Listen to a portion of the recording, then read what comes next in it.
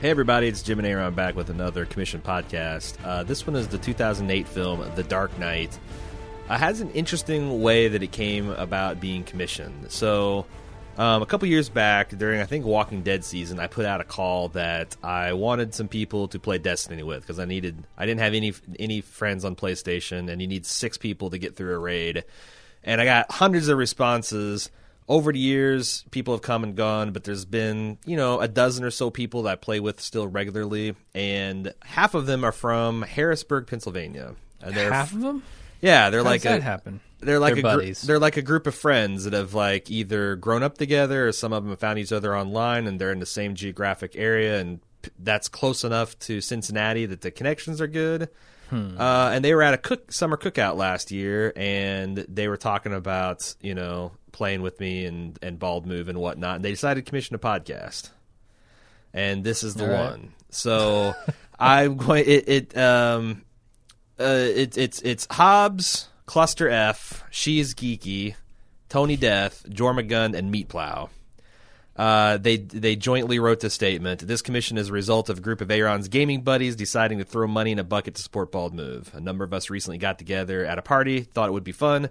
We appreciate all the work that goes in your craft, and many of us are listeners that rely on great podcasts to make our workdays more tolerable. Of course, there's a challenge in trying to get any kind of group to agree on anything. So much debate was had to determine the best movie pick. Lots of titles came up, and lucky for you, we're not going to force you to watch Xanadu or Rappin' Hood, which did have some support. Rappin' Hood? Yeah, apparently. Wow. Everyone has their own favorite movies that they would have. I think Rappin' Hood is just the 2 minutes of Mel Brooks' Robin Hood rapping sequence played over and over again for 3 hours. Right. Everyone has their own favorite movies that they'd probably wanted, but we settled on The Dark Knight, the Christopher Nolan Batman film. We feel it's a great, entertaining movie, but also worthy of a critical eye, and will hopefully make a good podcast. She is Geeky said, Ron, damn it, we fixed the vote. Who fixed the vote? I know Tony and I voted for A House of a Thousand Corpses. Oh, okay. A little Rob Zombie stuff there. Yeah. Cluster descended and said, I voted for Battlefield Earth. Okay. Or Baby Geniuses. God. Tony said he wants me to tell you to stop pussing out and play Destiny. Me? Yep. Oh. And Hobbs. Destiny's old hat at this point. No, Destiny 2 is coming out this fall. Just saying. This fall? This fall. Fall's a long way away. It is. It's almost a full year. I'm jonesing. I'm like an addict without a supply. And Hobbs says, shout out to my pop, Walter V. Person, R.I.P. Jorma sent in a bit of a long form of feedback. I'll read that here. Through no scientific study of my own, I believe general consensus is that The Dark Knight is the best of the Bale Batman movies. Though it is a quote-unquote comic movie, it still takes on somewhat heavy topics. Is it just the best of the Bale Batman?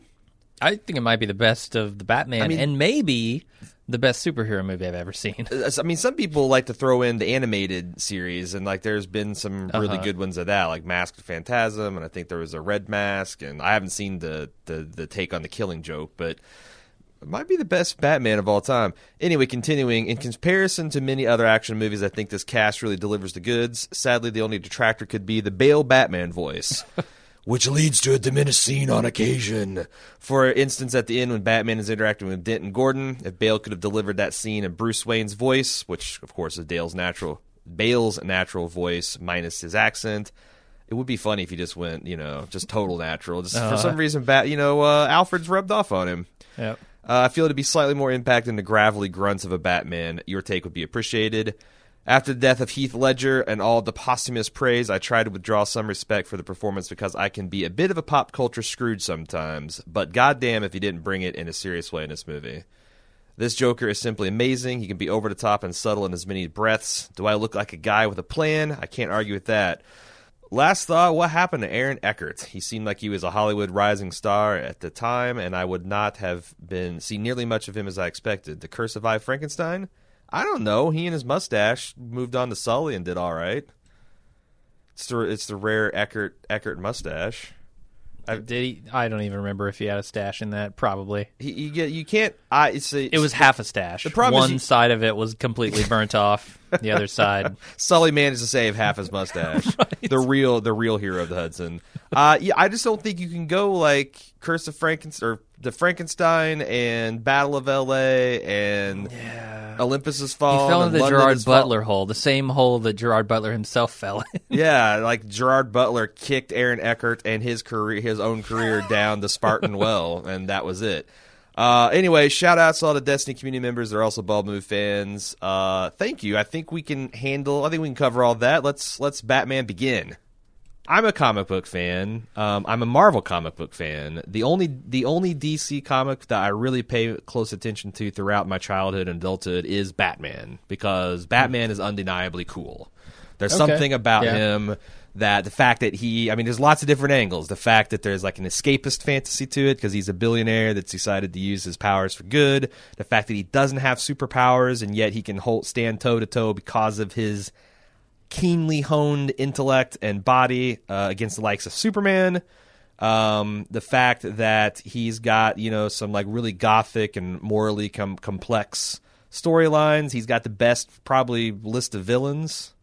Okay. Yeah. He's got the coolest gadgets and toys. Mm-hmm. He's one of the more consistently adapted people. I mean, like, short of the Joel Schumachers and Adam West versions, like there's a consistency in the tone of the animated series and the various Batman works that's I think admirable. But it's been a couple years since I've seen this movie, and watching it again last night, I was blown away by how fucking good it was. It's good. It's a really good movie. It's not. I don't even have to qualify it by saying it's a good superhero movie. This movie is the only superhero movie that I'm aware of that got an actor a best actor award for an Oscar. Mm-hmm. Honestly, argument could be made that it should have won an Oscar or at least been nominated. Okay, yeah. I mean, it seemed like a tough year. We went over the other nominations. This is the Slumdog Millionaire year. Yeah, and I just there's a couple like Milk. Was Milk a better movie? I mean, maybe it's more important. I didn't see Milk. I didn't see. I did see Slumdog, which it certainly wasn't as entertaining of a movie, but artistic merit, maybe there's something to it. I'll tell you one. Curious Case of Benjamin Button, bullshit. I haven't seen that. Bullshit. This movie is way better than that movie. So Frost Nixon, whatever, Slumdog, that was whatever. great. Frost that's Nixon good. was good. Milk, that's great. Reader, I haven't seen it, whatever. But there's no way that fucking Curious Case of Benjamin Button was better than Batman: The Dark Knight. And there's a lot of reasons for that. Number one, this movie stands on the shoulders of what came before, Batman Begins, which was a really good introduction to the Batman mythos. It introduces its greatest, Batman's greatest villain and rival, the Joker, and he's played impeccably by Heath Ledger. In his final role, he got awarded the Academy Award posthumously because he obviously died of an overdose. Yeah, easily the best Joker. Yeah. I have a certain nostalgia for the Jack Nicholson Joker. I think it's awesome. I have little patience for people who want to talk shit about Jack Nicholson's Joker. Right, but come on. I mean, as far as that's Jack psychotic, Nicholson's Joker. This is scary Joker goes. I mean, Heath Ledger nails it. Yeah.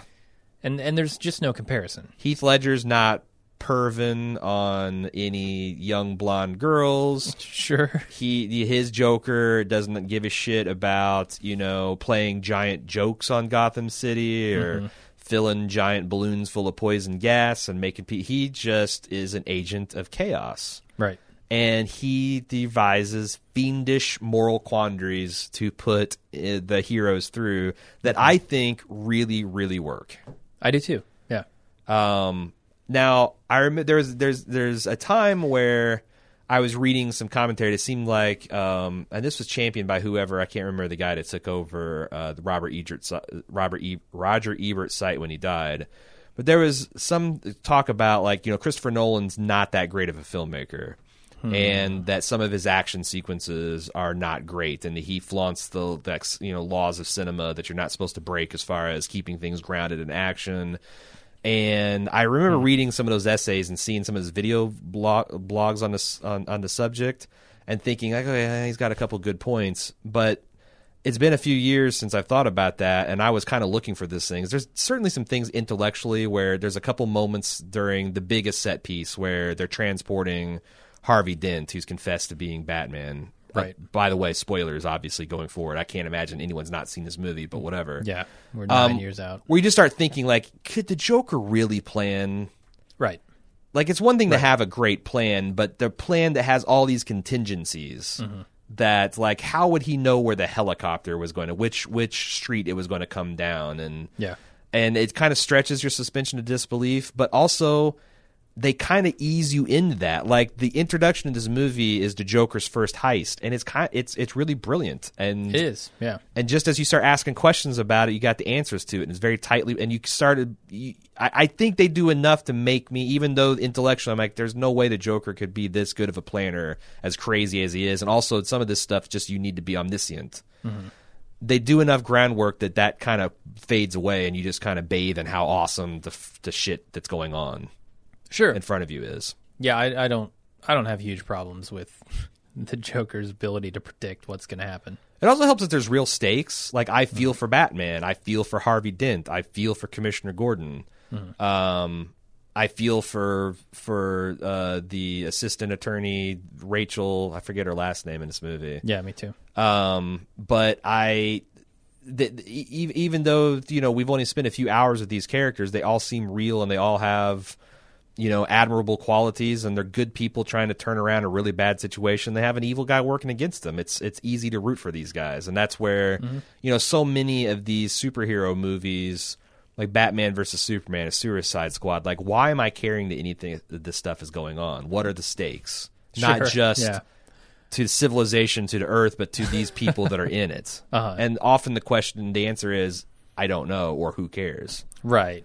Not a problem with this film. No, this film does a great job of grounding its characters in emotionally sympathetic or emotionally empathetic places. And I think, that's not the limit of why this movie is good. This movie also is intellectually ambitious in ways that I don't know that a superhero movie has ever been or has been since, I agree. Explain what you mean by that, because I agree. I just want to see what direction you're coming from. The ideas that this film raises, the questions that it raises about justice and law and, specifically like vigilante justice, I think are super interesting and important questions.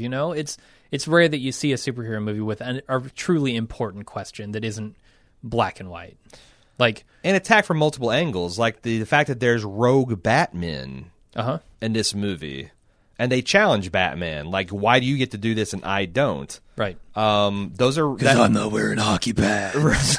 Like, pretty good retort, but ultimately you're just dodging. But that's exactly that comes down to the only reason Batman's not a good idea is because there is no incorruptible, invincible, right, always right person that we can trust. Because if not, it'd be a great idea. Every city should have a Batman. I would vote for that platform, but who is the Batman? And how do you test for the qualities that would make a good Batman? That would be that incorruptible person. How do you know he has a code? How do you know he's never going to break that code? If he breaks that code, then what? Because how do you know he has all the information? Like, right. We always talk about perfect information with vigilante justice and how you usually get it in movies. But I think a lot of the questions it asks about, our real world society and how we apply justice and law are important and interesting and also not answered in this movie. I don't think the questions are answered. I think the questions are just left for you to think about. Yeah. Because you're right. I mean, at the end, like, it's interesting to see in 2008 this, like, this was literally ripped from the headlines, this fact that, like, Lucius Fox, who's played by, Morgan Freeman excellently. And I want to talk about a little bit more about Morgan Freeman and Michael Caine and the vital role they have in grounding this piece. But he asked this question, like, you've got essentially this Escalon type technology that's monitoring everyone's cell phones in real time. And he says, like, this is not a power that any one man should have. Yeah. And it's interesting nowadays because that's been something that a lot of people have been talking about. It's like, okay, maybe you're fine with, like, Bush having this power, or maybe you're fine with Barack Obama having these powers. But what if some crazy rogue element decides to get access to this office, and now how do you feel? And I feel like there's a lot of Americans now that they're facing that reality. We've built these what did Edward Snowden say? It was like a tool, it was like a turnkey for authoritarianism or a turnkey for tyrants or something. I don't know what the soundbite was. But we flipped the key, whatever. We flipped the keys to someone that was very much an unknown quantity, to put it mildly. And now what? Right. Now what? Yeah, you got to be asking yourself, if you're okay with Batman having this technology and using it and applying it in his work, would you be okay with the Joker having it? Or Ra's al Ghul. Right. If you want to go slightly less psychotic. Or even a guy like Harvey Dent, which so much of this movie centers around Harvey Dent. You know, like, it's kind of the battle for Harvey Dent's soul in a lot of ways, and also the battle for society here. But isn't it interesting? Because, like, even Batman thinks Harvey Dent is the man. Right. But when he goes through trauma, he decides to lash out in very dangerous, destructive ways, in a way that, you know, Batman's taken. I mean, that's another kind of duality. It's not just Batman and Two-Face, but you've got Joker, who professes to have these childhood traumas. And I don't know what fucked him up, but something did. Something, yeah. But he lies about it multiple times in this movie. Or at least lies about it once. Right. And, you know, Batman has taken these traumas inflicted upon him and turned it into a desire to do good and fix society, whereas Joker has taken it and turned it into a desire to destroy or expose the hypocrisy and chaos in society. And the movie kind of asks you, like, you know, which one is right? Like, maybe Batman is the way we want the world to be, but the Joker is actually the way the world is. And Batman is just kind of, and that's kind of how, you know, a lot of people give this is certainly the best of the trilogy in my opinion, but a lot of people give The Dark Knight Rises shit, but I feel like it's the ultimate comeback to that, you know, that movie begins with Gotham having like 8 years of peace, and then the League of Assassins come back and say that, you know, no, Gotham still has to be destroyed, just like Rome and, you know, Constantinople and all those were before, and you know, these ask these big questions about, you know, who is right at the end of the day. Like, is Batman just staving off the inevitable? You know, what happens when Batman falls? Does Gotham slide right back into the Dark Ages? No. And I don't even think it really answers those questions. I don't think so. Maybe that's the flaw in the end of The Dark Knight Rises, because at the end Batman gets a happy ending. But what has he done to... Batman gets a happy ending? Yeah, Batman essentially retires. Batman takes the fall for all of Harvey Dent's misdeeds. No, I'm talking about the end of the trilogy. Where he fakes his own death and he gets away, and, you know, but why do we believe just because the League of Assassins was beat off a second time, why do we believe that Gotham is essentially a better place? He's essentially passed his torch to, I guess, Robin or whatever Joseph Gordon-Levitt is, but, you know, he essentially kicks the can down the road, I guess. Okay. But the thesis seems like you do still need a Batman around, or bad shit's going to happen. I don't know. I think all that stuff is really interesting. And very few superhero films look at the kind of good and evil from that. And very few give you a framework where you have a good guy who is brutal and uncompromising and kind of psychotic in his own way. And willing to push the boundaries of ethics. I mean, this cell phone thing he's got, this sonar thing he's got. Right. I mean, Lucius is right when he says this is wrong. Like, you shouldn't be doing this. Right. Which is saying a lot for Lucius, because he was into an extra-legal extradition of a foreign national from a sovereign country. Right. Like, right. That's as illegal as you can get as well. You know, people have different lines that they won't cross. Batman's is just a little further than Lucius. Right. But, you know, he's using this for what we clearly see as good. Yes. In this film. I mean, he's trying to subdue someone, not kill them, but subdue someone who's causing all this chaos and just killing people left and right. I mean, clearly a bad person who needs to be taken down. But do the ends justify the means? It's one of the questions they're asking. Lucius clearly says no. And I think Batman also says broadly no, the ends don't justify the means. But in this particular case, he's willing to bend that rule, and that's a pretty gray line. Well, and that's why this is where the show just goes into the fantasy, because in no universe does Batman destroy this tool that has saved the day. Okay, like he says it's this one time, but man, look how well it worked out. I'm not going to use it. I'm going to wait until like a Joker level threat appears again, and then we'll get it off the shelf. Right. But then, right. like, the Joker's a sliding scale. Maybe you bring it out for Penguin the next time. Then you bring it out for Calendar Man. And then you're bringing it out for, Sure. you know, some dude that's just stealing the rims off of the Toyota in an alley. Yeah. And then what do you do? Like, that's the thing. Like, in the comic books, Batman gets taken in really interesting, and some of the kind of the what if works of Batman. There's versions of him where he's got like Terminator style Batman robots patrol. Like, Gotham is a perfect city where no lawlessness ever occurs, but it's also a totalitarian police state. Right. And like, you can see where he could easily slip into that if he didn't have guys like Alfred and Lucius Fox keeping him, you know, kind of being his moral center, pulling another force. The streets are one gravity pulling him towards, like, you know, this chaos and brutality, and he's got this other, you know, gravitational force that pulls him back into the light, that gives him good advice. And you know, it's hard to come at high and mighty with a guy who, you know, diapered your ass, I guess, especially when he's Michael Caine. So. Yeah. I don't know. It's a very special superhero movie in that regard. I don't think any other superhero movie has tried to show the gray areas between the black and white that most superheroes are. You know, I mean, most superheroes have supervillains that they're fighting, and they're always on the side of right. The supervillain is always on the side of wrong, and there is no questioning it.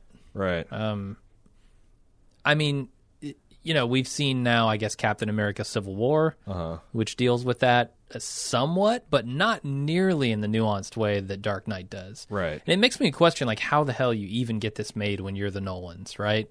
You're Jonathan, you're Christopher, and you've got this script that you've written, this total just change of tone in Batman. Right. And you take it to the studios and you say, we want to do this ambitious thing that's going to make people think, and it's not traditional in the superhero realm. Yeah, how do you get that done? The Prestige guy and the Memento guy comes up and says, I want to do a take on Batman. Yeah. I mean, if you're DC, you say, yeah, do it. Go run with it. Like, I think maybe they should do that more. But, yeah, I mean, it definitely paid off, because it's the rare film that, I mean, you know, most Batman purists love this film. And it engaged popular audiences, and it was also a critical darling. Like, very few films can do that. And it's interesting because this movie came out in 2008, the same year that the first Iron Man came out. And I remember debating, thinking, like, wow, I think these are the two best comic book movies I've ever seen. Which one do I prefer? And I came down to, like, I think Iron Man's more fun. Oh, yeah. But Batman is the more serious work. And I think that almost 10 years later, like, that's even further cemented. That, like, Iron Man still is fun and it is what it is.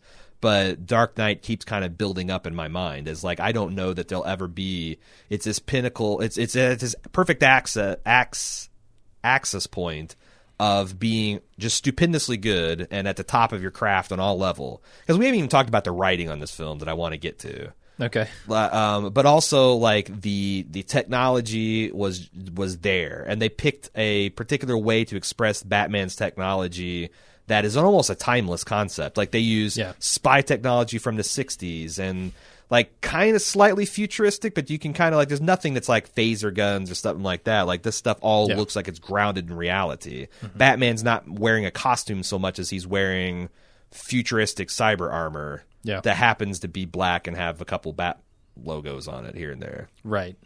I mean, he's essentially wearing glorified hockey pads. Like, really? Right.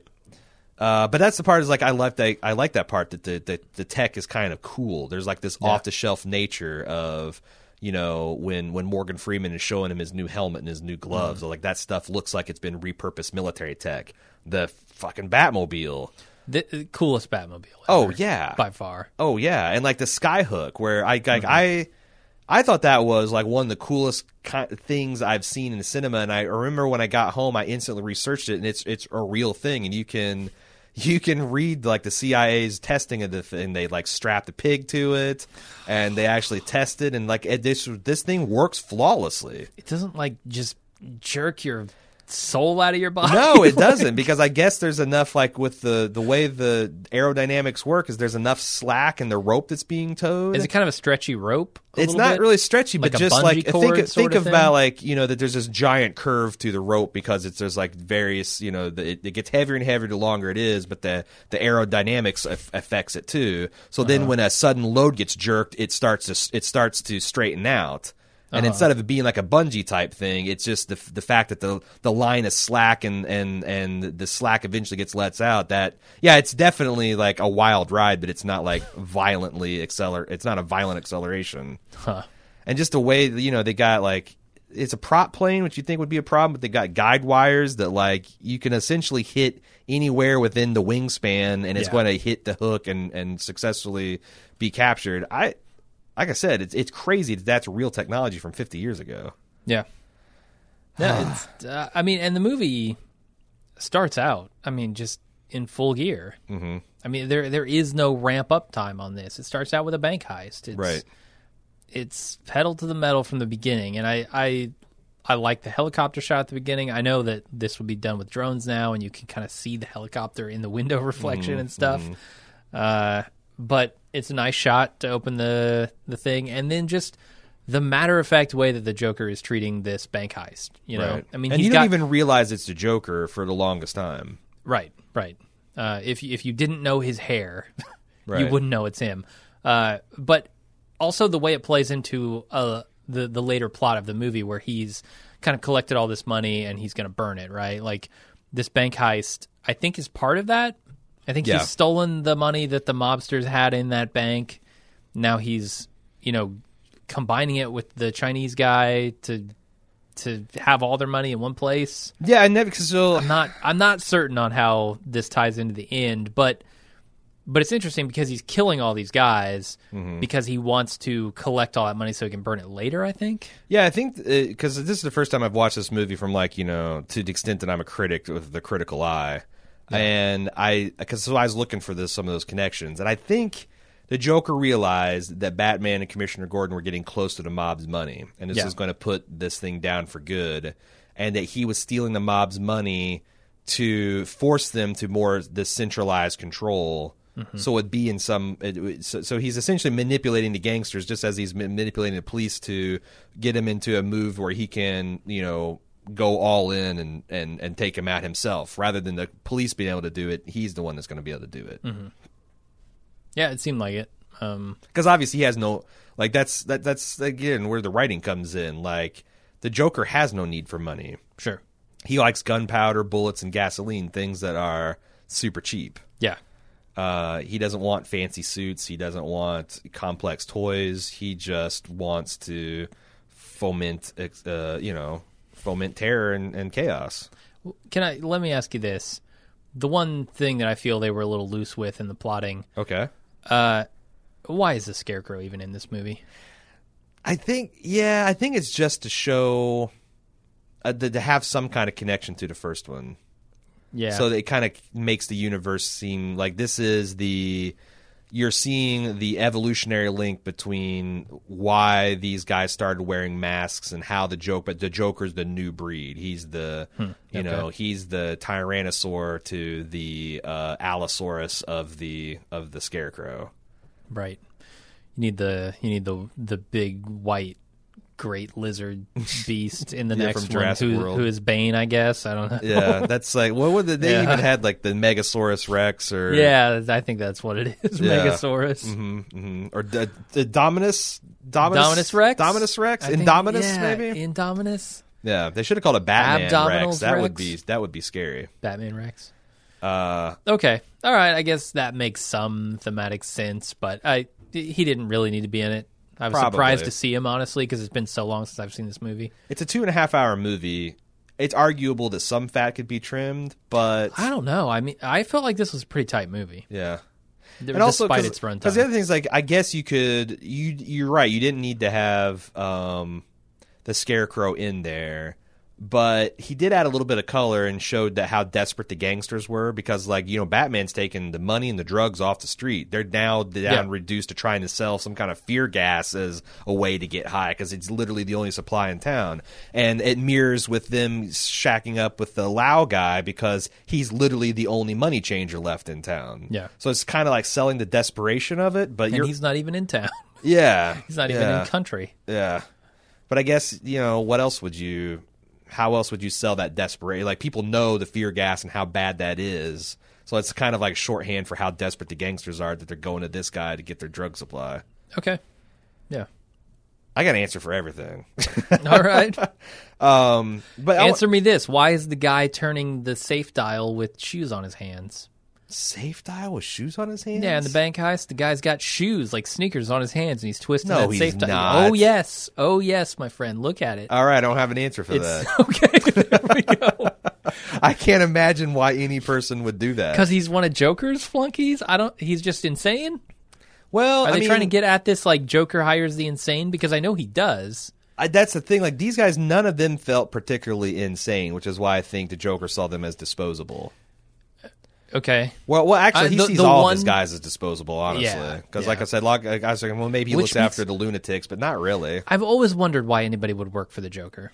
Because they're crazy or greedy.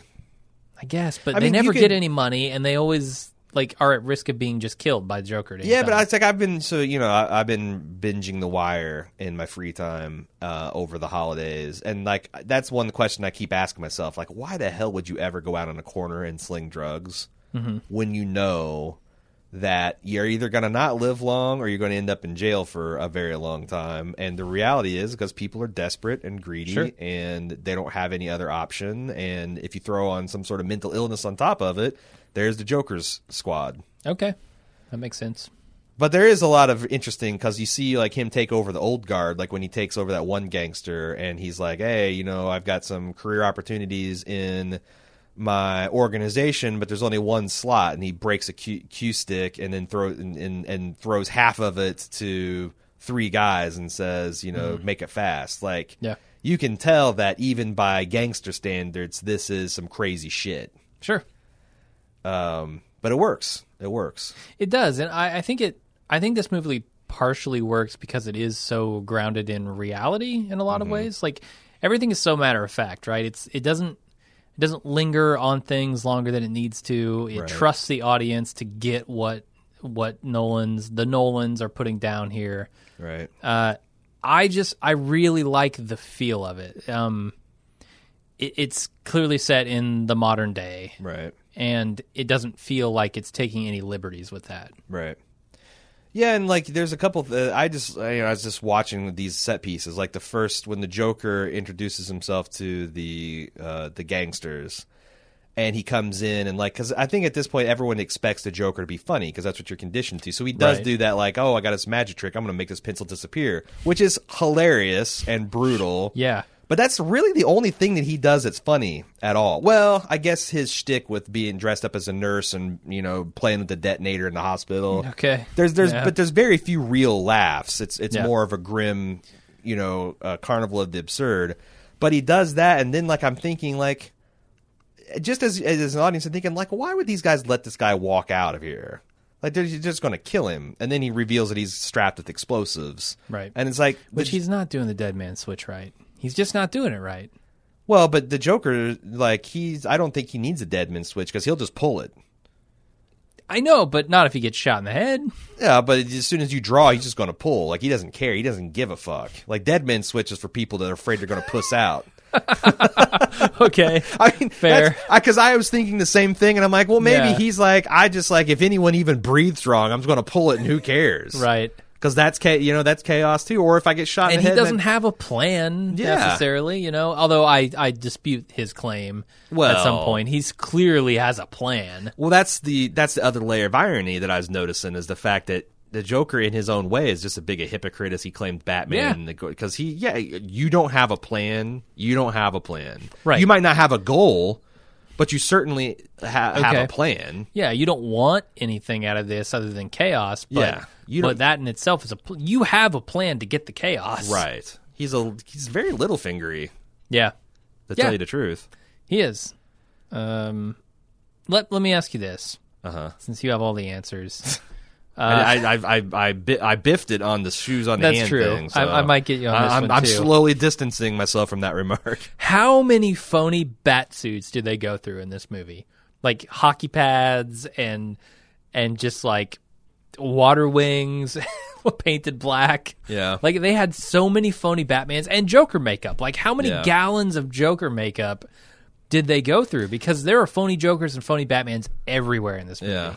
Well, the answer is probably a lot. And even, like, I was noticing for the first time how many different Bat costumes there were. And they all had good, they had all good universe reasons for it. Like, this is Electro Chainsaw Mitt Batman, and this is Batman that can't turn his neck. And also, and like, this that one shoots the things off his wrist. And like, and they're all just visually distinctive, too. And I'm like, man, that's weird because that seemed, like, in most movies, I'd say that was to sell action figures. But in here, there was a satirical edge to it because that was always the funny thing about the other Batmans. Like Michael Keaton, if he needed to look over his shoulder, he had to literally swerve his own torso because he literally couldn't bend his neck, and they're making fun of that. And then they solved the problem. But also, like, you know, in previous Batman, the only time Batman changed his clothes is to sell a new action figure. Right. So there's a little bit of that angle, too. And they're usually, like, really distinct suits, like different colors, different shapes. This is kind of all very similar looking. I actually thought, I was kind of shocked at how crappy Batman's first costume looked. Like that whole cowl and cape assemble when he especially, and shout out to Cecily for pointing this out because I guess Dan Harmon did a bit on it that she just heard on one of his old podcasts. But like when you see Batman standing under fluorescent lights, like when he's in the bank talking to, he looks like shit. Huh. Like, and everybody that puts on a Batman mask seems to suffer from a case of duck lips. Yeah, Val Kilmer especially. Michael Keaton had the duck lip. Like George Clooney, I think is maybe the best looking chin in a bat cowl. Okay, if you're just judging by how not duck faced did he get, right? But Christian Bale between the one, and nobody really talks about this a lot, but there's a couple points in this movie where it's hard to take him serious between the voice and the duck, especially when they catch him in a profile and he looks like he's doing, he looks like he's giving selfie duck face. Yeah. And he's talking like this. You gotta push your lips just so. And I get it. It makes sense, right? Like you want to disguise your voice. You want it so people don't know you're Bruce Wayne. Yes. Because Bruce Wayne probably gives a lot of press conferences and shit. I got to give it to Ben, the Ben man, or what do they call Batfleck? Ben. Oh, okay. The way that they digitally, like, I feel like that's what Bruce Wayne would really do. He'd have some kind of complicated system to digitally mask his voice and make it drop it a couple octaves and sound menacing. Yeah. You just wouldn't run around talking like this. We should do the whole podcast we should have done a whole podcast in Batman voice. Damn it. Golden opportunity missed. Yeah. When you're talking about the artistic merits of the writing, you just can't say enough good about Michael Caine's delivery of the men want to watch the world burn. Like, it really sells the concept of Alfred being in the Congo, and he seems like a much more interesting story. And, yeah, I can't even, like, it's mentally taxing to think of how Batman would say and talk about. The other thing about the Bat costume that I don't remember them doing this in previous movies. Maybe they did this in Batman Begins, but certainly not in previous ones. There's makeup. There's makeup involved in the Batman costume. And I don't know if you noticed this, but when you look at Christian Bale in this costume, the eyes of the cowl go much further than like his pupils. They've always done that. And they color like they put makeup all around his eyes, like black makeup. Yep.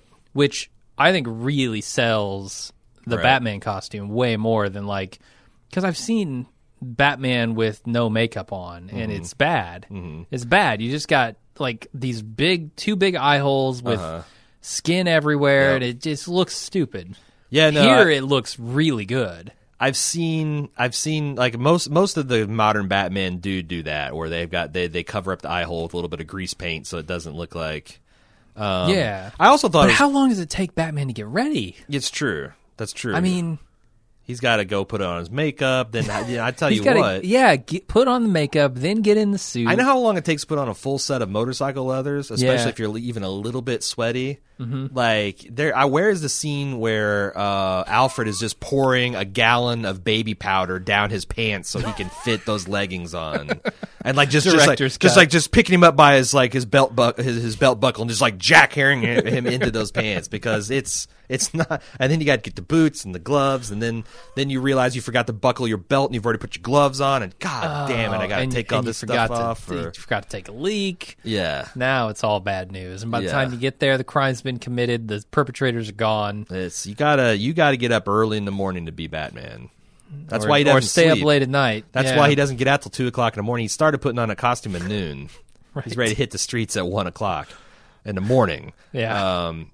But yeah, no, that's a good catch too. I also like the fact that like in these, they really sell that like Batman. You know, he's supposed to be the world's greatest detective. Yeah. And there's a couple scenes where they really sell that, like, you know, when like Commissioner Gordon derisively says, I guess he's just Lieutenant Governor here, or Lieutenant Gordon rather. He derisively says, "What are you going to try to take ballistics off a shattered bullet?" And he's like, "No, fingerprints." Right. And then you go back to his lab, and he's like doing test fires and doing a bunch of statistical analysis of the bullet, and he fucking does it. Yeah, I he mean, reconstructs the bullet and gets the fingerprint. That's why he's the world's greatest detective, man. Yeah. And he does a lot of that, like, you know, the fact that Bruce Wayne is smart enough that he, even before Lucius Fox tells him, he's already gone through the guy's, you know, books and seen his criminal activity. Like, they kind of sell the fact that he is he's really disciplined and studied the science of this stuff, and he's not just a suit with a lot of cash. And he works really well in tandem with the police force here, because the police force is having the predictable response that the Joker expects, right? Like when he says, "I'm going to blow up a hospital," they go into full swing, evacuating all these hospitals, getting people out of harm's way. But Batman is thinking on the next level, like which of these cops actually have family members in the hospitals. He's figuring out like what Joker's thinking, as opposed to just reacting to what the Joker wants, you know? I also really like the times when Batman has to save the day as Bruce Wayne. That's always super entertaining. Like, you know, when Michael Keaton has to go chesty on the Joker and he gets shot and he's already thought ahead to put like some kind of metal plate in his pocket or whatever. And here, you know, Christian Bale wrecks into the cop and saves the guy In the Lamborghini, and then he instantly denies, like, I run into light when Gordon's trying to tell him that, you know, like, good thinking. Yeah, I think that's, I mean, I don't, because the other part of it is I was thinking, like, when he gets inserted into China, right? It's like, oh, we got South Korean pirates, and we're gonna, like, and they take cash, but it's like, but. Yeah, but you're going to get off this boat, you're going to get onto their plane, and then presumably suit up as Batman and jump out of their plane. Wait, what? You lost me. So what is the plan when he here? gets inserted into China, so there's one thing where like there's this ha-ha moment where Rachel and Harvey show up to the ballet, and it's been canceled because Bruce Wayne has run off with the entire taking the Russian ballet with him. He's off to, he's in the South China Sea. And there's throwaway scene where him and Alfred's talking about how he's going to get into China, and he's like, we found these South Korean pirates that fly low under the radar, and I'm like, okay, and they take cash, and like, okay, yes, this is all good, but at the end of the day, you're still going to jump out of that plane as fucking Batman. How do you keep that quiet? Right, you're there in the suit. Like, I don't care how you're paying him and what kind of shell company you're using. You're jumping out as Bat. You're going to have a parachute shaped like a bat wing, probably, and they're going to see. Now, is he relying on the fact that no one's going to, like, oh yeah, some South Korean? How does he get in there? I don't remember how he gets in. I remember he skyhooks out. No, he literally, that's what he does. He says he falls off the end of the boat and he leaves Alfred to suntan lotion these ballerinas. Right. And he boards that seaplane, and that's the presumably South Korean pirates. They're going to dump him into China. Yeah, he does jump off as Bruce Wayne. And he's right. He's like, it'd be like Bill Gates swimming. So let's say Bill Gates hires a South Korean pirate. And he goes and swims in a plane, and the South Korean pirate seems like that's Bill Gates. Yeah. He jumps out of he just put on a bat suit and he jumped out of a plane. Bill Gates is Batman. We know. This is a fact. Is he count? Like, there is a really awesome scene where the little low level Wayne Tech guy tries to blackmail Batman, and Lucius Fox is like, it's this great scene. Yeah, this man beats thugs to a pulp by night, and you're going to blackmail and him? That's your plan? Also in his real life, he's one of the most powerful men in the world, right. financially and politically, and also he beats people for fun. Yeah, you're going to try to blackmail this guy, but on the other hand, it's like, you know, like, is he just relying on the fact that no one's going to believe a South Korean pilot that says, hey, I just flew Batman into China? Maybe. Like, but on the other hand, Batman extradited this guy from China. Right. Like, this is like, it seems like there's the connections to be made.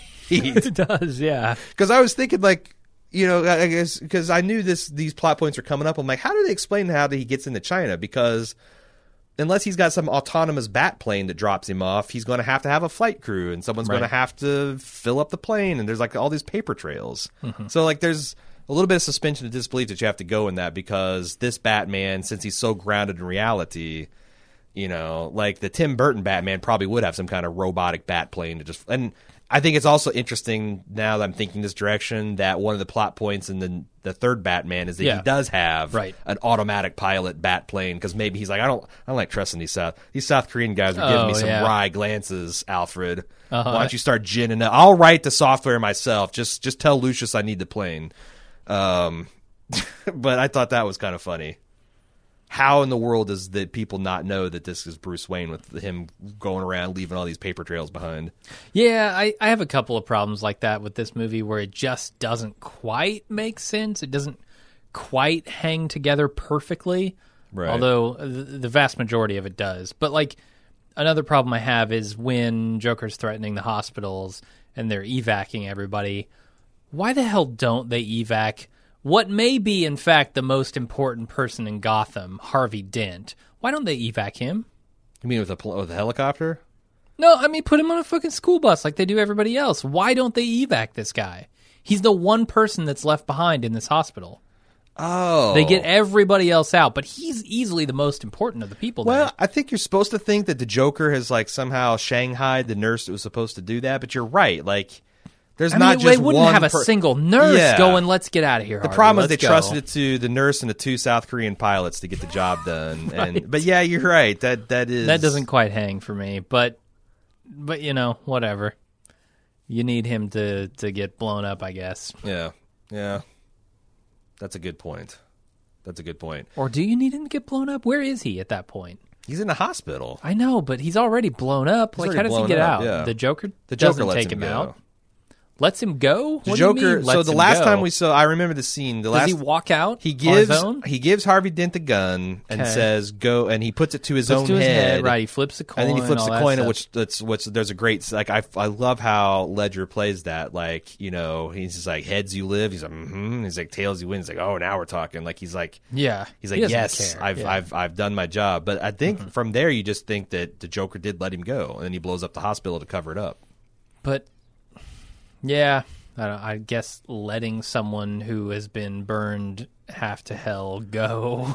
Yeah, what is not really mean? A thing. Yeah, yeah. Like there's a couple points like where Harvey Dent there's this badass scene where he takes a shot of whiskey and he throws it back and it like goes down his chin. Yeah. I'm like, how bad would that hurt? Real bad. If you got a face that's burnt down to the bone and you just threw 80 proof alcohol all over that side. Yeah. Like that would bring a couple tears to your eye, wouldn't it? That's the other problem I have. I think the Harvey Dent look is kind of bad. Do you? Yeah. I remember thinking that when I saw it on IMAX, but I was actually watching it last night thinking, I don't know why I didn't like this, because yes, it's obviously CG, but it's horrifying and it's. Yeah, it doesn't feel realistic to me. Yeah, it feels like. It feels like the one thing in this movie that is still tied to like a comic book. Like, and Two-Face is, you know, a fairly comic booky character. But the Joker is so grounded. Like the Joker you could see as a real human being, whereas Harvey Dent's like turned to Two-Face. I see that as a comic book villain. So I'm familiar with the comic book version of Two-Face, where his origin story is literally he is interrogating a thug, and the thug brings a vial of acid and throws it at him at a fit of pique, and it burns him, and he's so messed up from I guess, being vain and he's no longer pretty, that he decides to become like, this is so much better because like I can see a person being in this situation where he's got his fiance and him and the people are trying to choose and he's so angry about the choice they made and survivor's guilt and the fact that these are dirty cops doing this, that he just lashes out against the whole system, especially when you got the Joker standing on your shoulders. So I'm judging it from like knowing where the character came from and how he was adapted to the screen, and I think it's brilliant. But I guess if you're just coming at it vanilla, like this is still kind of silly. Well, no, I mean, I buy his turn, right? Like, I buy that. Oh, I thought you said you did. Rachel being killed. It's literally just the look of Two-Face. It feels a little too unrealistic for me. Yeah. Like, I don't think a guy like that would, A, survive, or B, I just don't think that's what it would look like if your face was really, really burnt.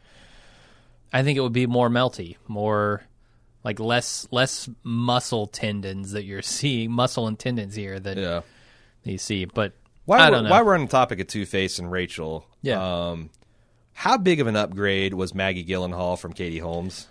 Big. I like her much better.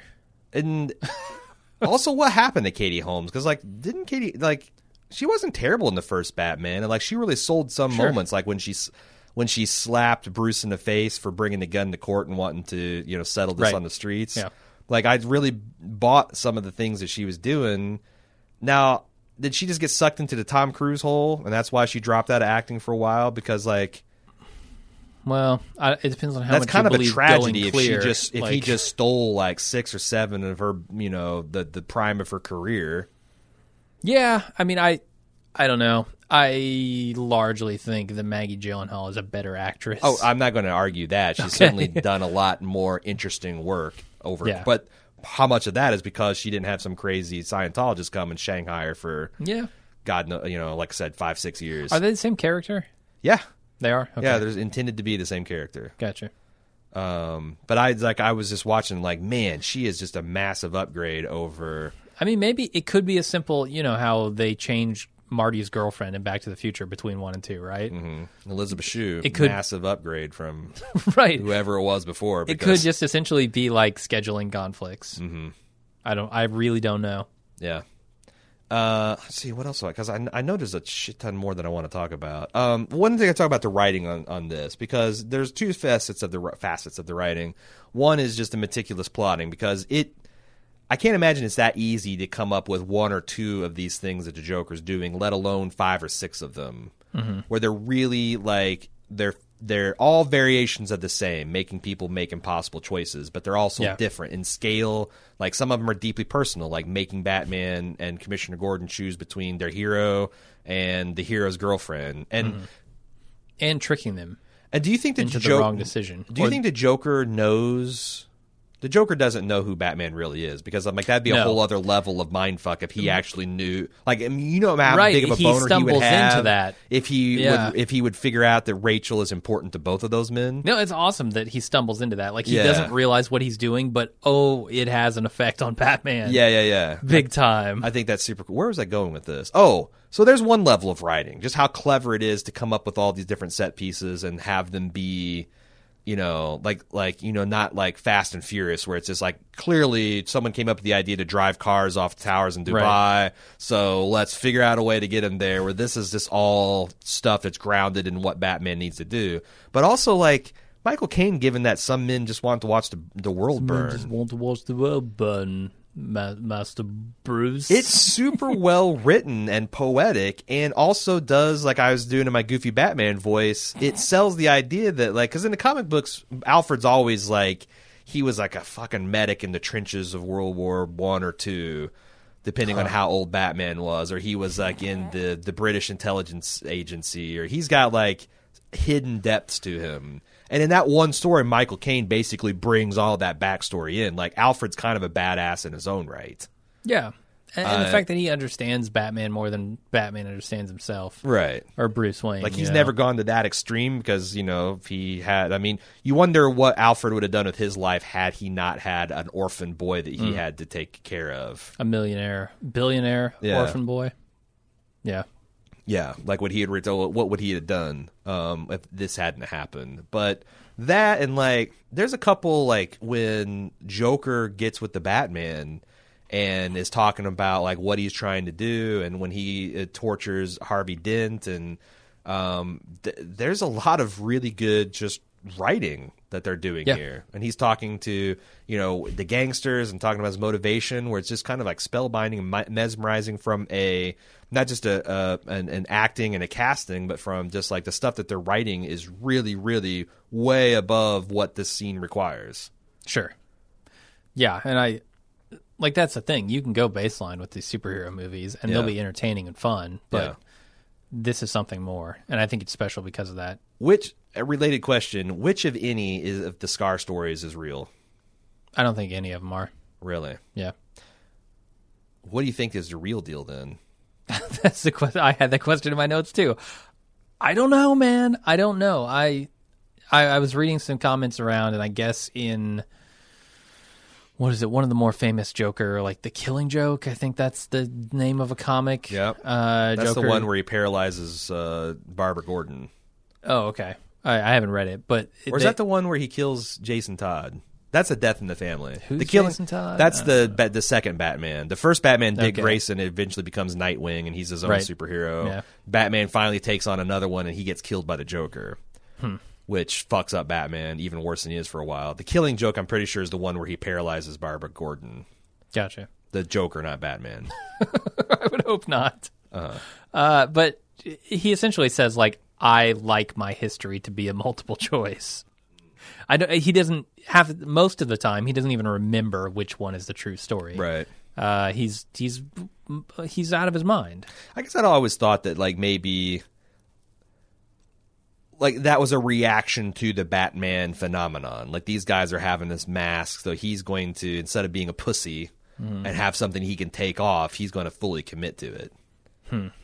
And also, I just love like everything about the Joker's look is freaking awesome. Like the very fine but ostentatious suit that's also filthy and burnt, and the greasy hair and the paint that's like. Looks like he sleeps in it, and he's cried in it, and he's sweat in it, and it's just all so good. Every take on the Joker I've seen is the exact opposite, where he has to put on the human makeup, right? Like the regular, normal makeup, right, to look like a normal human being. Yeah, exactly. It's always kind of crazy. I guess the Jack Nicholson character kind of leaned into that too, that like someone as haphazard and insane as the Joker would actually take time to put an elaborate costume and makeup on. Yeah. Jack Nicholson, his face got acid and he got Smilex gassed, and that was just the way he actually had to wear makeup to look normal. Yeah, and I think it was good that they reversed that here. Yeah. So, they did, like I said earlier, they did a lot of stuff to really ground this more in reality as opposed to the typical superhero stuff, which gets a little crazy for me. So it worked really well. Yeah. I also thought that, like, from a cinematography standpoint, there's like a lot of really striking shots, of like Batman on, really tall Hong Kong towers.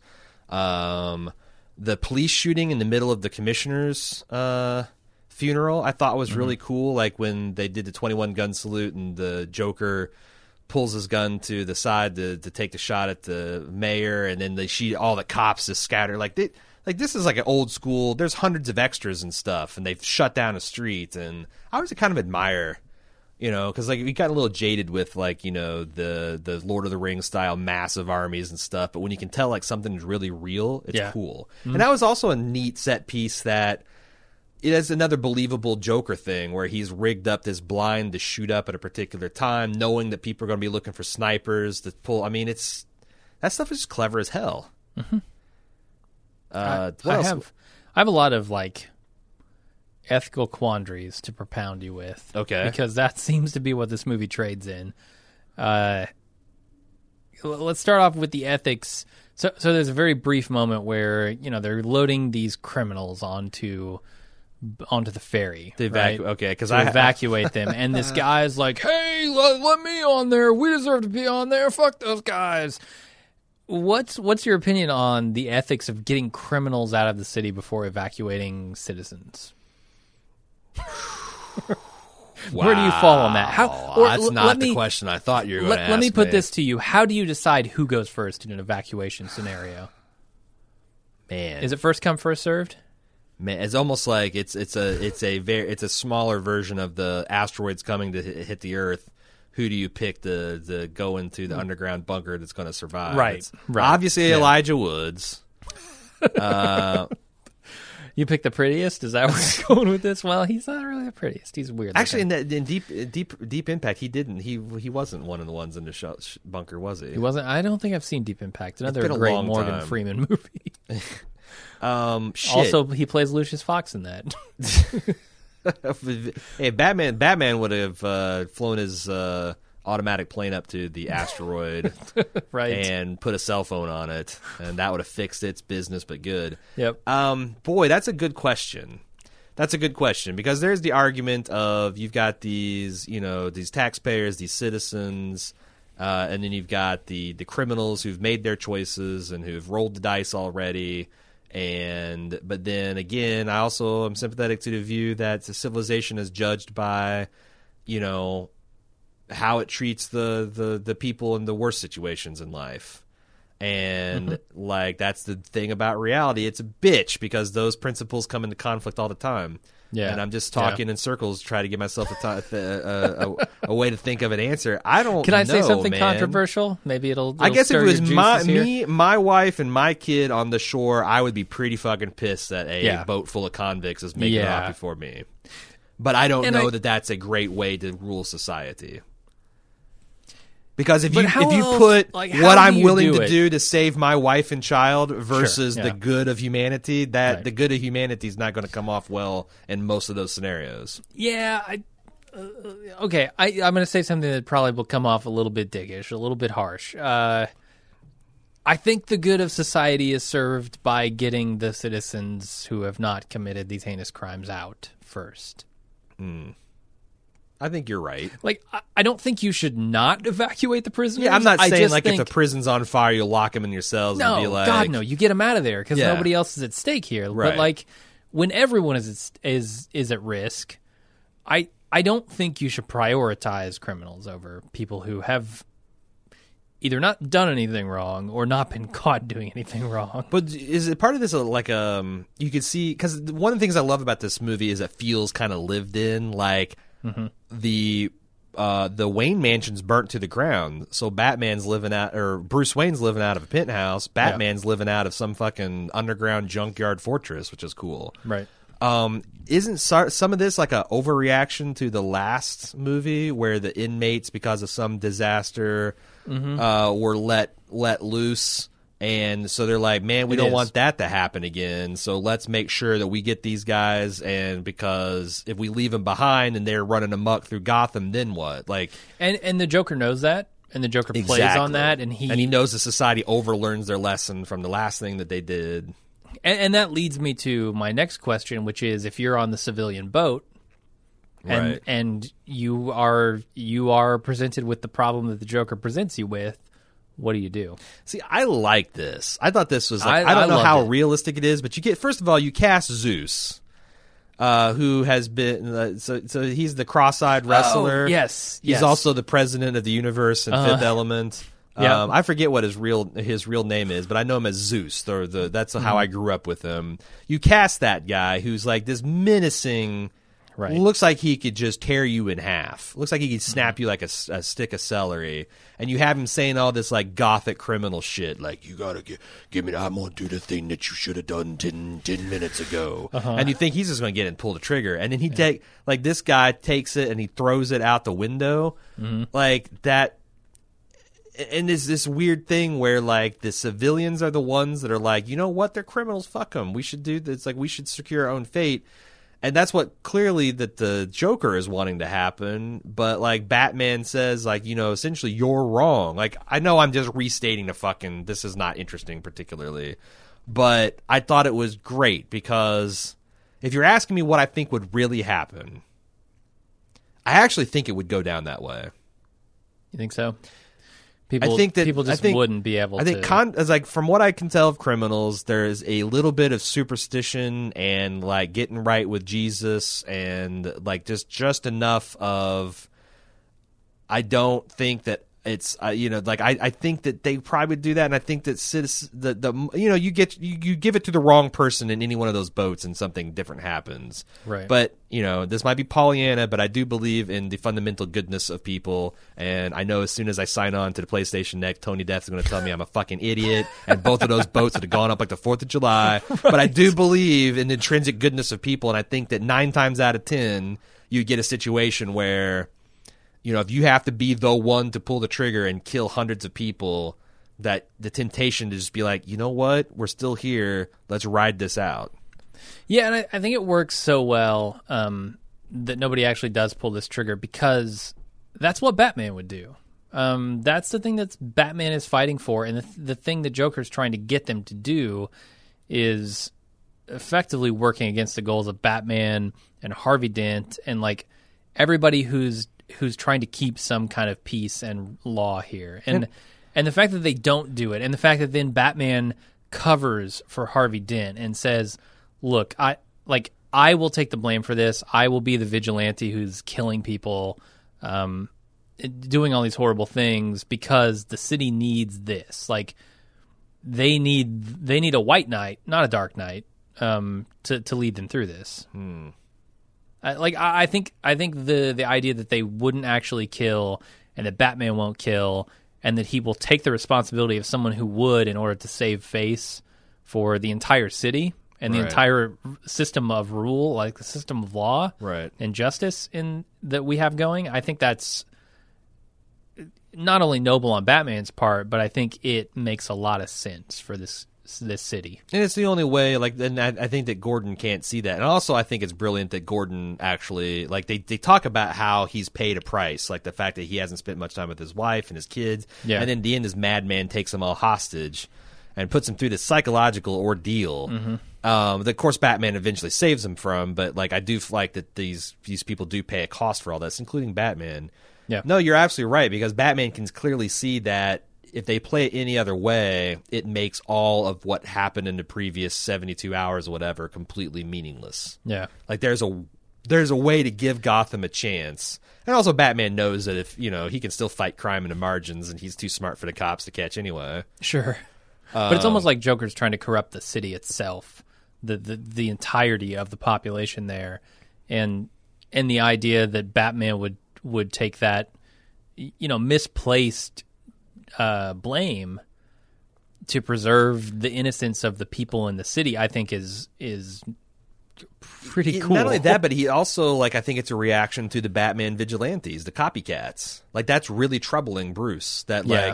I meant to inspire people to be courageous and good, but they're literally, they're taking the lesson too goddamn literally. So now I'm going to ultimately turn the city's hearts towards the selfless defender of the civilian power who's working within the system, and I'm going to show ultimately the vigilante justice is corrupt and meaningless and empty, even though it's not. I'm going to sell the big lie, which that's the other thing. I think the next, even though hard to argue that the next movie is a letdown from this one, it does show the other side of that big lie.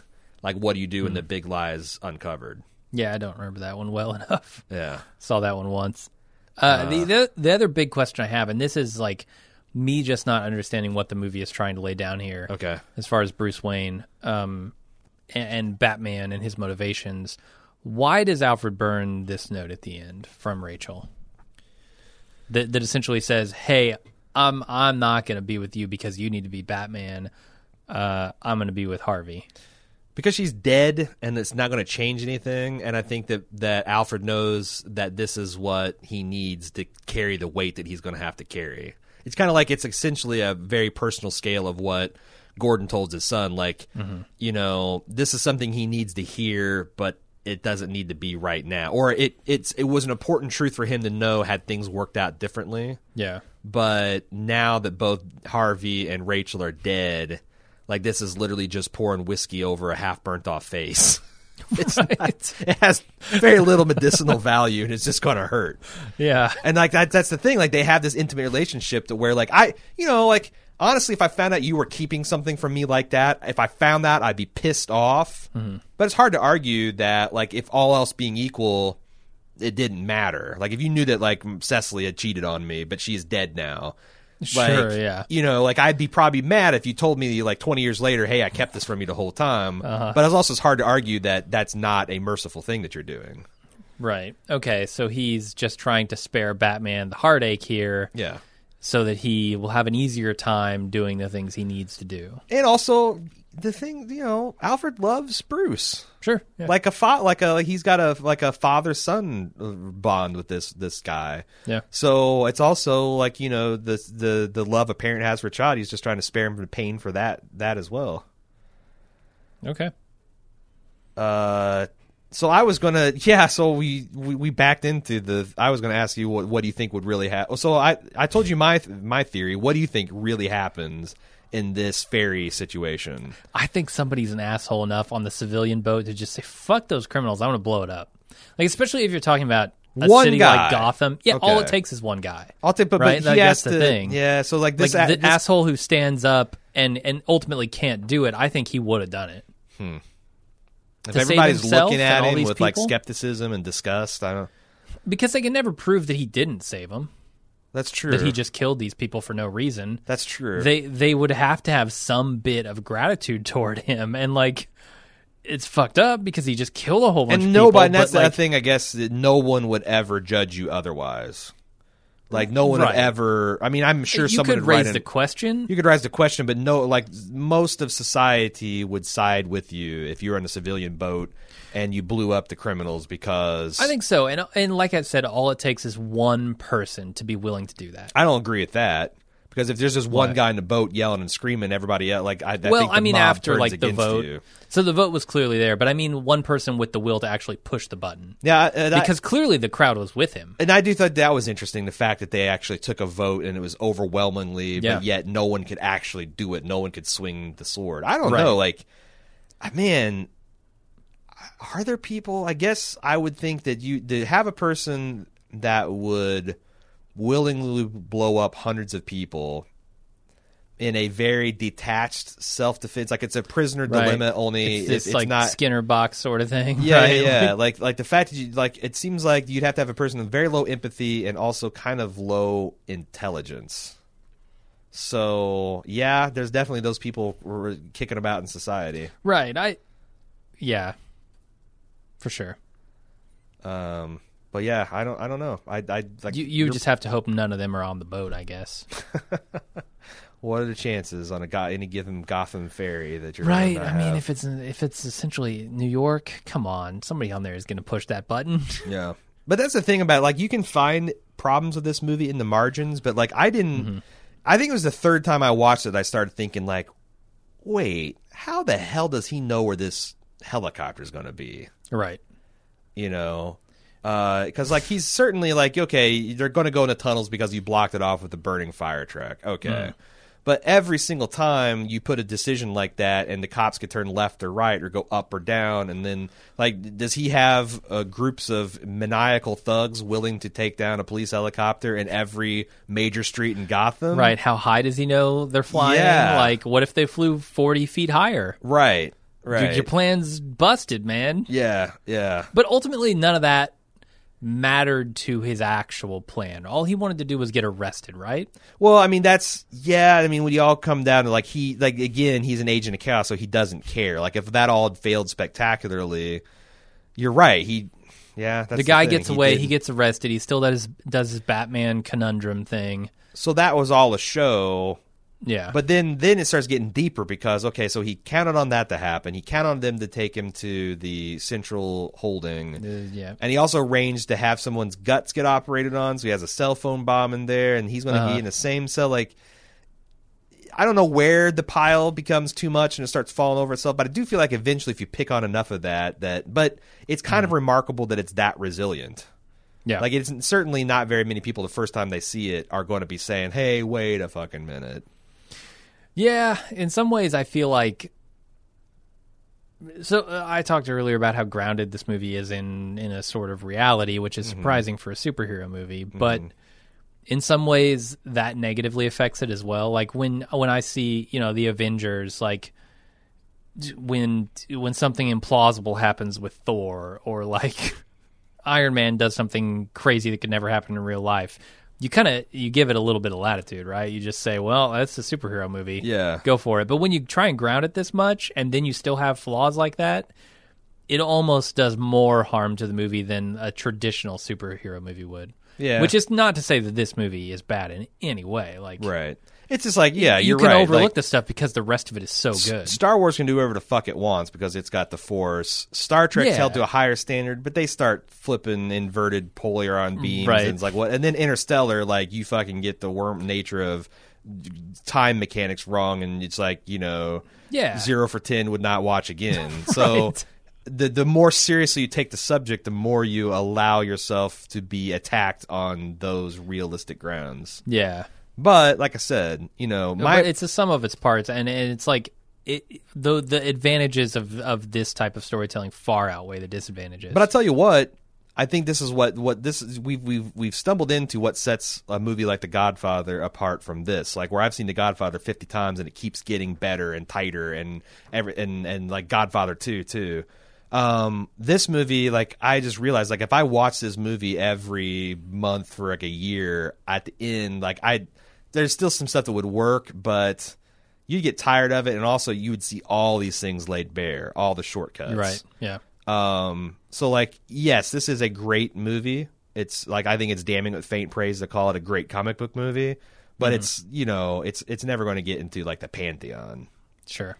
of movies like that. And you know what? That's actually kind of a Nolan-y thing about, like, I think the Memento is awesome. I think Interstellar is awesome. I've only seen that once. I need to see it more.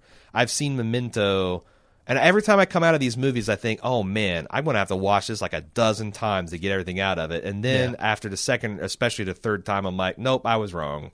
This movie, we did that with Inception. This movie is a jigsaw puzzle. Once you get all the pieces in place, it's like, okay, I never really want to put that puzzle together again. Right. It's fundamentally like, so I guess his movies are tricksy versus just like rich tapestries of things. Yeah, they're brilliant first experiences. Yeah, I mean, they're these intricate Fabergé eggs or magic tricks. Once you see how the trick is done, it's not as cool anymore. Yep.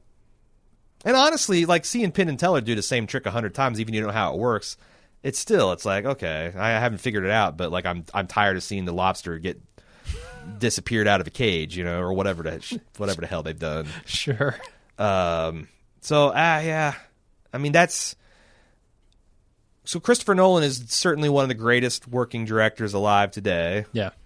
But there is like his style of movie does seem like it has a limited top side and shelf life. Like this is certainly a movie I want to see what my son thinks about all these movies, but it's not like we're going to watch that 20, 30 times over the course of our lives together. I mean, do you think there's room for him to tighten things up, to maybe minimize some of these inconsistencies, these flaws, these holes? Well, I don't think they're inconsistent. It's just so much as like they're literally tricks in the truest sense of the word. Like, right. Can you tell a so story the Commissioner that Gordon tight? not being dead? Yeah. Like that's a trick. That's a trick on the audience, Yeah, that's and true. A trick that they set up and that makes sense in retrospect. And it works but, well because for the longest time, the first time I watched that, I thought the driver with the face was going to be one of Joker's goons. Yeah. And when it Me turns too. out to be Commissioner Gordon, it's like fucking A. Right. But you're right, it is a trick. And on the second watch, it doesn't hit as hard. It's not quite as good. But it still, I guess, makes sense in the plot. Yeah. Well, as I said, something like The Wire or The Godfather apart is that you're just seeing people that just life is happening to. Yeah. And there isn't really a trick to it. It's just like some person, this guy's a little bit smarter than that guy this day. This guy's a little bit slower and behind the ball, and that's what happens, and that's life, and that's kind of its own version of chaos. Whereas, Nolan is building this very intricately designed and plotted thing. It's intricately designed chaos. Yeah, no, that is his movie. Yeah, you're right. You're right. It is. It's like the chaos of a video game explosion. Okay. Yep. Or like you see something blow up in CGI. It's like that. That some animator fucking spent 100 hours making that explosion look like it wasn't planned for 100 hours. Right. And I think the world needs both types of movies, and I hope he never stops making these, but I wonder if he could make something with a little bit that runs more on heart and emotion and less cerebral. I don't know. But that's, again, this movie doesn't not have a heart. No, for sure. Certainly has a beating savage Batman heart. I mean, you discussed it at the beginning, right? These characters are going through actual tribulations. Like Batman, both of these characters are deeply flawed. Batman and the Joker, both deeply flawed. By the end, Harvey Dent is also emotionally scarred, and physically scarred. But I mean, losing Rachel was for both of them a huge turning point. Yeah. And luckily, Bruce Wayne, Batman, has Alfred there to kind of guide him down the path here. And help him out, whereas Harvey Dent doesn't have anybody, and except the Joker, who is the worst mentor of all time. So I do think it has a heart and it's grounded and its characters feel very real. But you're right. There's some quality about it where it does feel almost like a magic trick. All right, so I don't have much else to say, but there's one other thing I want to talk about. Who? So I think there's Batman is this triune force. There is the Batman, there's Bruce Wayne, and then there's the real person. Because the person who is Batman and Bruce Wayne is not Batman or Bruce Wayne. And I think that some of the best, the Batman animated series always nailed that. Like when Bruce Wayne is out and he's being Bruce Wayne, he's this very surface level and breezy and vapid and airhead. And when he's Batman, he's like menacing and tough. But there's always the moments like when he's alone in the Batcave with like Alfred, or he's talking to someone that knows who the real. And there's like this, or like he's dealing with Talia Al Ghul, and he's like this third. That's the real. If you peel away all the layers, that's the real person of him. Who do you think is the best? And I don't think there's ever been a Batman that smashed all three of those assets of his character, except for maybe Kevin Conway, who plays him in the animated series. Who do you think in the series and all the depictions of Batman you've seen, who's the best Batman, who's the best Bruce Wayne, and who's the best the real character? Or do you think I'm right about that triune force of Batman? Yeah, I do. I do think you're right.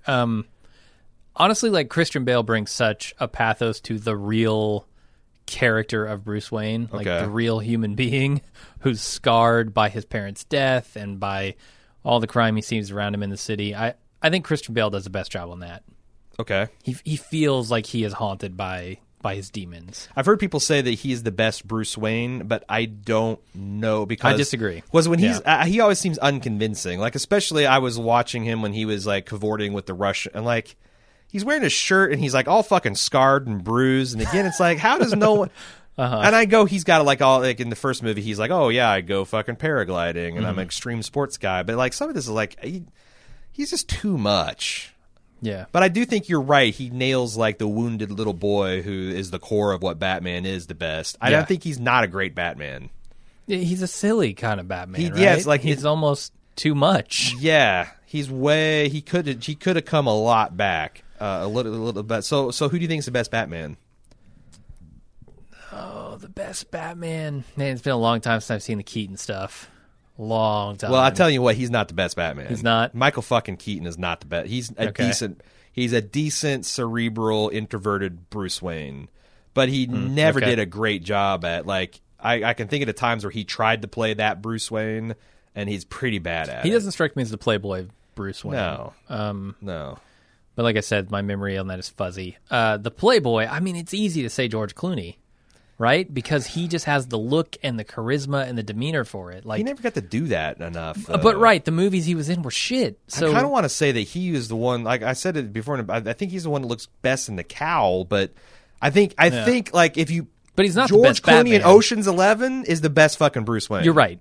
Right. But he never got to play that in Batman. You're right. He got to play him. some silly, ridiculous Batman and Robin bullshit. And I actually like Batman Forever a little bit because that was kind of in my personal Batman heyday. That's Kilmer, right? But Kilmer was terrible across the board. Yeah, I don't think he was His great Bruce Wayne was anything. detached and, cold and not a playboy at all. Yeah. Well, are you saying that Ben Affleck is the best Batman? Is that what you're saying? Ben Affleck does Well, okay. Ben Affleck is pretty good in visually embodying like the Dark Knight Returns, and not the movie, but like the actual comic book series, like the older grizzled Batman. He's thick. He looks very like almost video game Batman. Yeah.